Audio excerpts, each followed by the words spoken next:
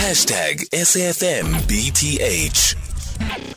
It is 14 minutes after 4 o'clock. In conversation next with Lusanda Jiya, who is a Stakeholder and Communications Executive at the Tshiamiso Trust. So what process can mine workers who contracted TB and Silicosis between 1965 and 2019 follow in order to get compensated? Yesterday, we spoke to the National Union of Mineworkers about the announcement by the Department of Health that it would commence a process of compensating the workers. Tshiamiso will be administering those funds, and they will give us clarity on some of the details on how qualifying beneficiaries can make their claims.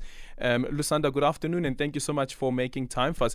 Just quickly give us the background story around the role that Tshiamiso has played around trying to secure compensation for mine workers who contracted TB and silicosis between 1965 and 2019, and where we currently find ourselves.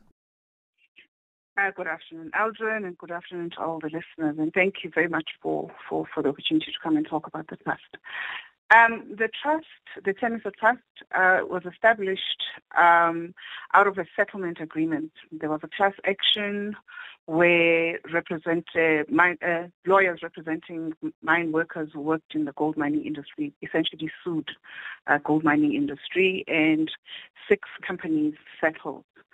In this settlement agreement, it impacted silicosis and TB, especially in gold mining companies, but there are only 6 of them that actually settled, and I just need to make that clear.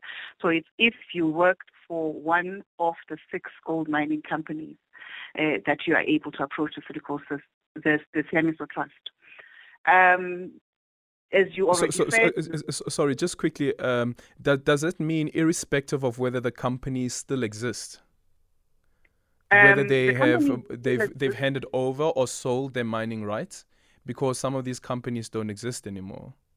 It is true, but the gold mines have exchanged hands over time, some of them, and so essentially they are owned by different mining companies that exist.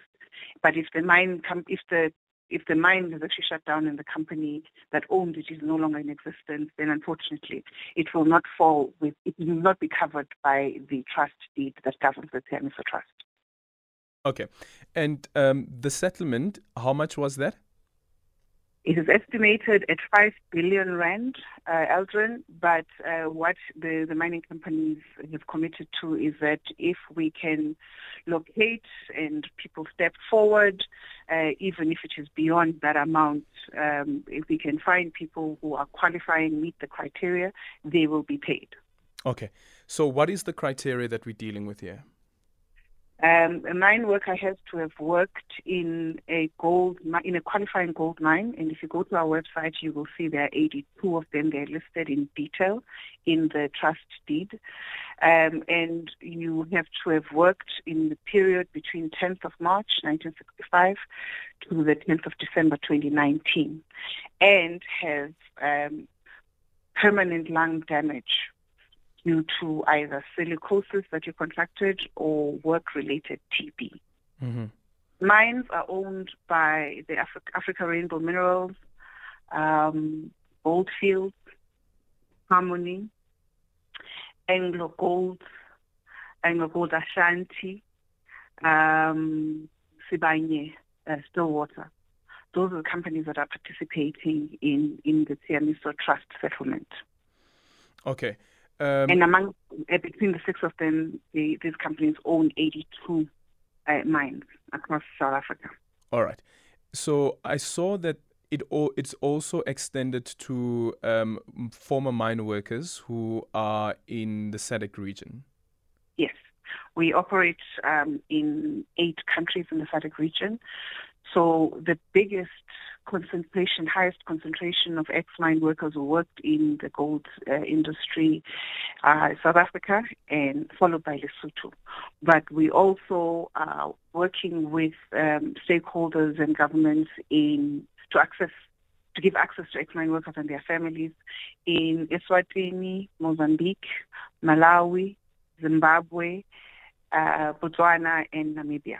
Those are the countries that are targeted by this initiative. Okay. And then in terms of trying to verify the details, as well as perhaps if there is documentation of former mine workers, especially those who have passed on, how would Tshiamiso go about that? The dependents of the ex-mine workers would have to step forward.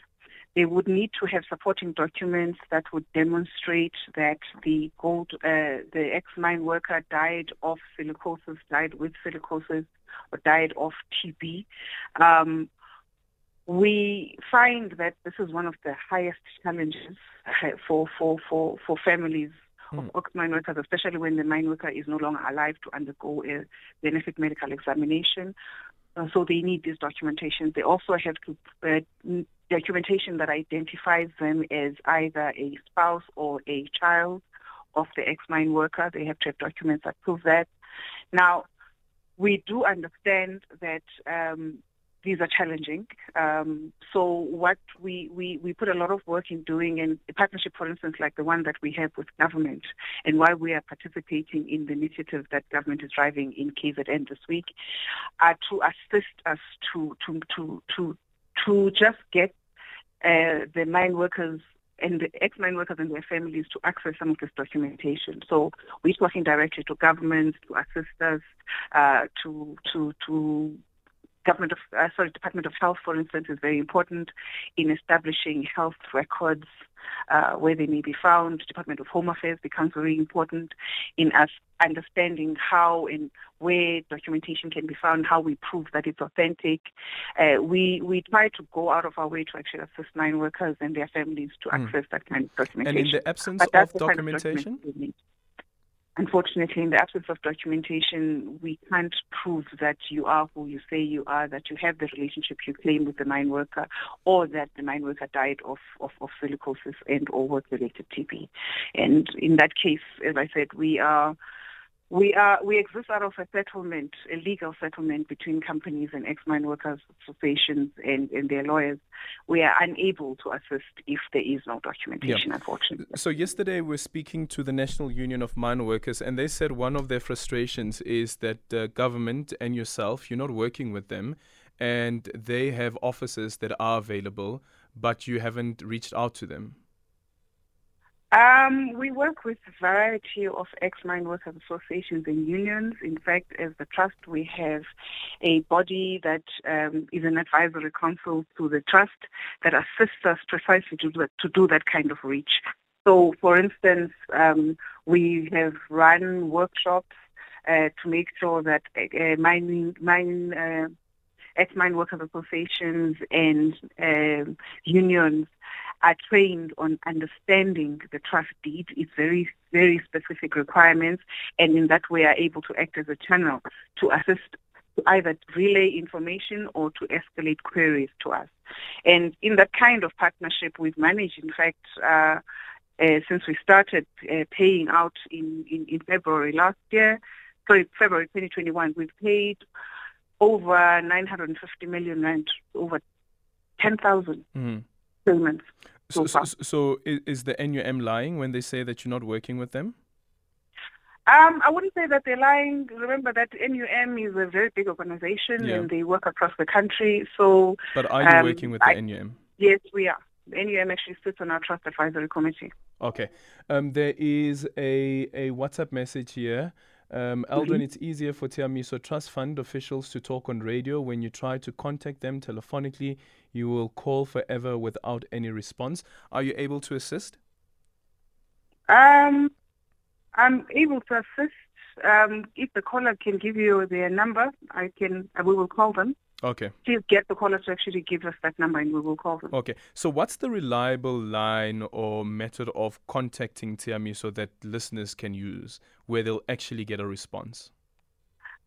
We have a call center. If you are within South Africa, it's 080 1 000 080 1 240. If you want to send us a WhatsApp message, it's 078 504 9004. You can also email us on info Info. At Tshiamiso Trust, one word, small letters, Okay. .com. Okay. Info at Tshiamisotrust.com. All right. Thank you so much for your time. That is Lusanda Jiya, who is the Stakeholder and Communications Executive at the Tshiamiso Trust. And of course, the podcast will be available on our website. That is the SAFM website if you need any more details. And please, please, please, please, please share this information as widely as possible. People were robbed during apartheid. People continue to be robbed during our democratic dispensation, and now there's a settlement, and let the people be compensated, including the ones who are the survivors of those who have passed on after contracting TB as well as silicosis between 1965 and 2019.